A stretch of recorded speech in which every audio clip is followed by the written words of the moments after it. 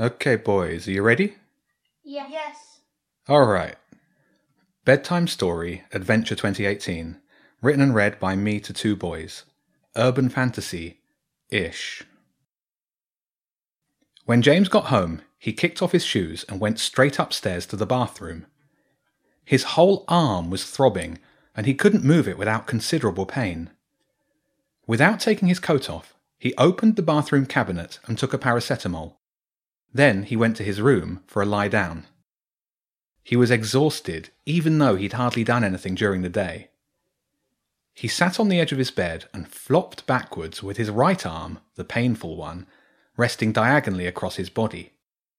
All he could think about was how long it would take for the paracetamol to take effect. Soon, he hoped. He used his good arm to grab his pillow and drag it under his head, and closed his eyes. There was no one else in. His parents wouldn't be back from work until after 6 o'clock. There wasn't any doubt, though. Jenny was right. He would have to see a doctor. This pain was definitely getting worse. A noise. A tapping noise, getting louder. James opened his eyes. It was dark in his room. He must have fallen asleep. He went to get up and turn on the light, but when he moved his head he felt a terrible pain in his neck and arm. And his arm was throbbing more than ever. The sound came again. Someone was knocking at the door. He moved his head slightly to see the clock next to his bed. It was 5:15. His parents still wouldn't be back. He swallowed.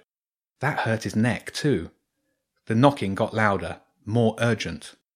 "Hang on!" he called out. His face hurt, his right cheek, probably just where he'd been lying on it.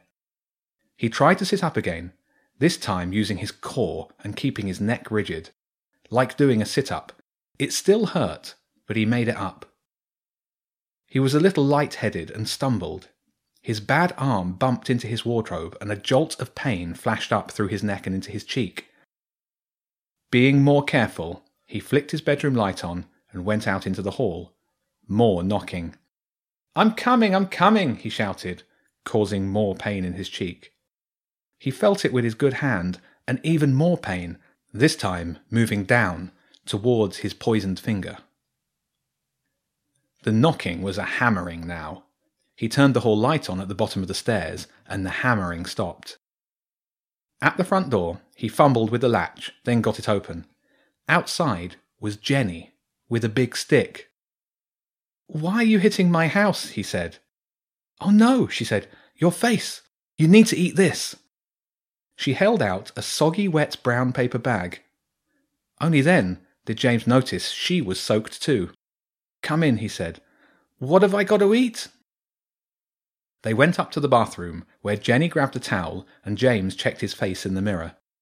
The grey, or green, or perhaps blue colour had made its way up to his right cheek. He looked a bit like a zombie. They went downstairs and sat in the kitchen. The contents of the brown paper had been put on a plate in the middle of the dining table.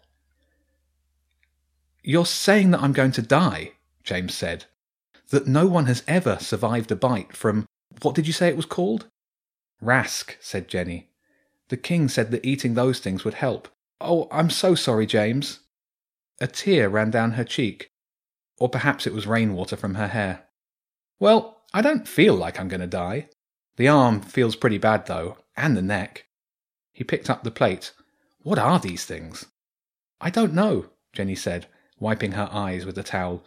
"But you should eat as many as you can. Then we need to go and see the priestess."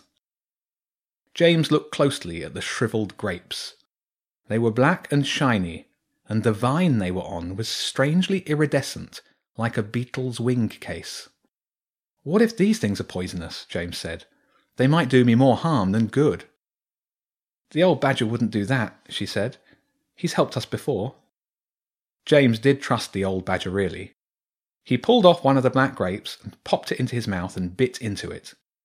It released a deliciously sweet liquid that tasted like, well, nothing that James had ever tasted before. He chewed and swallowed it. "Not bad," he said, pulling another one off and eating it. "Not bad at all. Oh, this one's different, but okay." The second one wasn't sweet and delicious. In fact, it didn't taste of anything. The third one, however, was not such a pleasant experience. When it burst in his mouth, the liquid was not sweet, not delicious. It was fiery and bitter. "Ugh!" he said, spitting it out onto the table. "This one's off!" Well, the king did say they were disgusting. The liquid was burning his tongue, gums, and the inside of his cheek. He couldn't believe that something so vile could be good for you. He got up to spit it into the kitchen sink. He turned around, a mouthful of lava spit trapped by his closed lips. "I think this one's working," she said. "Your cheek is back to normal." Oh no, James thought. Of course it would be the fiery one that did the trick. He closed his eyes and swallowed hard. Then his whole neck was on fire. He poured a glass of cold water and gulped it down. "I think I'll try the next one," he said. "That was terrible." There were still 9 more of the black grapes on the vine. He pulled the next one off, or tried to. It held fast. So did the next. He tried all of them, and none of them would come off the vine. "Maybe you have to finish eating one before the next one can be removed," Jenny said. "You're kidding, right?" James said. "That last one wasn't safe for humans." As much as he didn't want to finish the half-chewed, fiery blob he'd spat out on the table, part of him wanted to see if Jenny's hypothesis was right. He took a deep breath, scraped the blob up with his fingers, put it in his mouth and swallowed. It was still hot, but this time not so bad. "All right." He pulled the next grape, and it came off easily. "You were right. I wonder what this one will taste like." Bracing himself for another heat wave, he put it in his mouth slowly and bit down carefully. The liquid inside seeped out between his teeth. It was tasteless, like the second grape. He chewed and swallowed it, and looked at the 8 remaining grapes on the vine. "How's your arm?" Jenny asked, with a smile forming on her face. "Any better?" His arm! Without thinking, he'd gripped the table with his bad hand when he got ready for the terrible taste of the 4th grape. He let go of the table and made a fist. His hand was not hurting at all, and it had returned to its normal colour. "Feels pretty good," he said. "Good enough to not eat another one of those things anyway. Sweet and then hot. I wonder what flavour the next one was." He didn't want to find out. "We should go," Jenny said.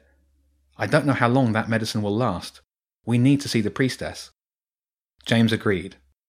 Before they left, he ran upstairs and pulled the Squidducken key from the side of his bed. He had a feeling it would come in handy. It was on a lanyard, which he pulled over his head and tucked the cold key under his t-shirt. It was nearly 6 p.m. They decided to walk, as it would be quicker than a bus in rush-hour traffic. They cut through Preston Park, under the viaduct, and were soon in the North Lane, a series of narrow roads filled with interesting shops.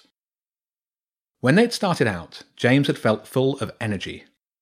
But now he was tired, and his hand had started aching again. He was struggling to keep up with Jenny. When they turned right, then cut through the car park where she'd seen the rats, he had to have a rest. "I'm all right," he said, breathing hard. "Just give me a second." "I knew we should have caught the bus," Jenny said. "I shouldn't have made you walk. No, this was right. It's better than being stuck in traffic or still waiting at the bus stop." While they were there, he had a quick look at the sideways S scratched into the electrical recycling container. It looked like it had been scratched recently. It wasn't as rusty as some of the other marks on the green metal. They finished the last 5 minutes of the walk up the hill to the churchyard. Jenny showed James where she saw, or rather heard, the rats. Then they looked at the blank brick wall. Jenny took out the badger stone to check the claw marks. "They're identical," she said, holding the stone next to the 3 claw marks on the wall. "Look," James said. The badger stone glowed faintly. "That's what it did in the tunnel under the hill fort," Jenny said. There was a dull click from inside the wall. It reminded James of the magnetic door release to get into the Brighton Maker workshop. "I wonder," he said. Using his good hand, he pushed the brick that had the claw mark on it. Slowly but smoothly, a part of the wall swung inward. It was a hidden door, 2 feet wide and about the same height as the children. Just inside was a heavy dark red curtain with a dull gold trim. The 2 children looked at each other. "After you," James said with a smile. He held the curtain aside and let Jenny slip through to the darkness beyond. He followed straight after, pulling the wall door closed behind him. The first thing that James noticed was the smell. It was a mix of smoke, gas, sulphur, lots of things, like a chemistry lab at school. Jenny had stopped right in front of him, and he moved next to her. The space was small and dimly lit. Also like the school lab were 3 workbenches set in a U-shape around the small walk space. Sitting at the far bench, on a high stool, was a hooded figure. The priestess. "You better have a good reason for disturbing me, Julian. I'm very busy," the priestess said. Her voice was old and slightly aristocratic. Then she sniffed the air. "Oh dear, you're not Julian," the priestess said without turning around. "Which means you're trespassers.